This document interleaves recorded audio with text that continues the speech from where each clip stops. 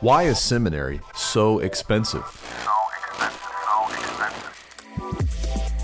At Covenant Baptist Theological Seminary, we are committed to the reform of theological education toward meeting the needs of churches across the globe. Men of God cannot serve their churches well if they are burdened with tens of thousands of dollars in student loans from seminary. At CBTS, you can receive a robust theological education for nearly 4 times less than other institutions. To find out more about how you can receive an accredited theological degree at a cost that you can afford, visit cbtseminary.org.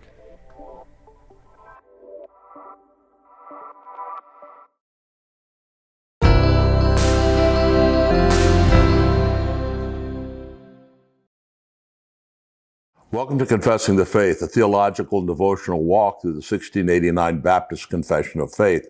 I am your host, Sam Waldron, pastor of Grace Reformed Baptist Church in Owensboro, Kentucky, and president of Covenant Baptist Theological Seminary. Today we come to consider chapter 15 of the Confession, which takes up the important, vital subject of repentance unto life.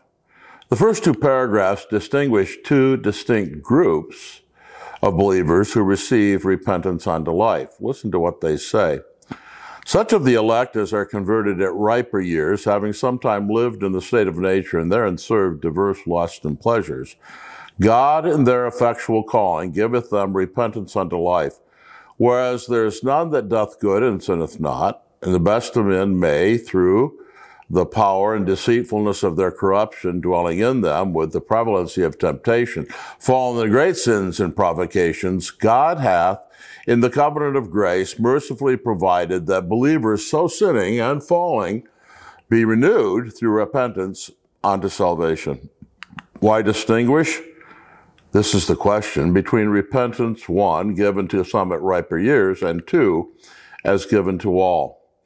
We may distinguish repentance also as a crisis experience from it and as an ordinary grace. 2 such crises are mentioned. The first is such of the elect as are converted at riper years, having sometime lived in the state of nature. This is the examples of Manasseh, Paul, and the Philippian jailer, who had much sin in their lives as adults to repent of when they were converted. But secondly, believers who fall into great sins and provocations. Here we have to think of David and his sin with Bathsheba and Peter and his denying of the Lord. The authors of this chapter insisted on personal conversion, but they wanted to avoid saying that all must have a crisis conversion.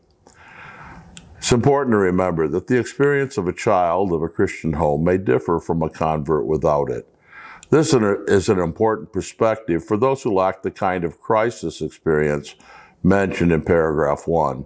It should encourage them to know that they need not doubt their salvation because they lack such an experience.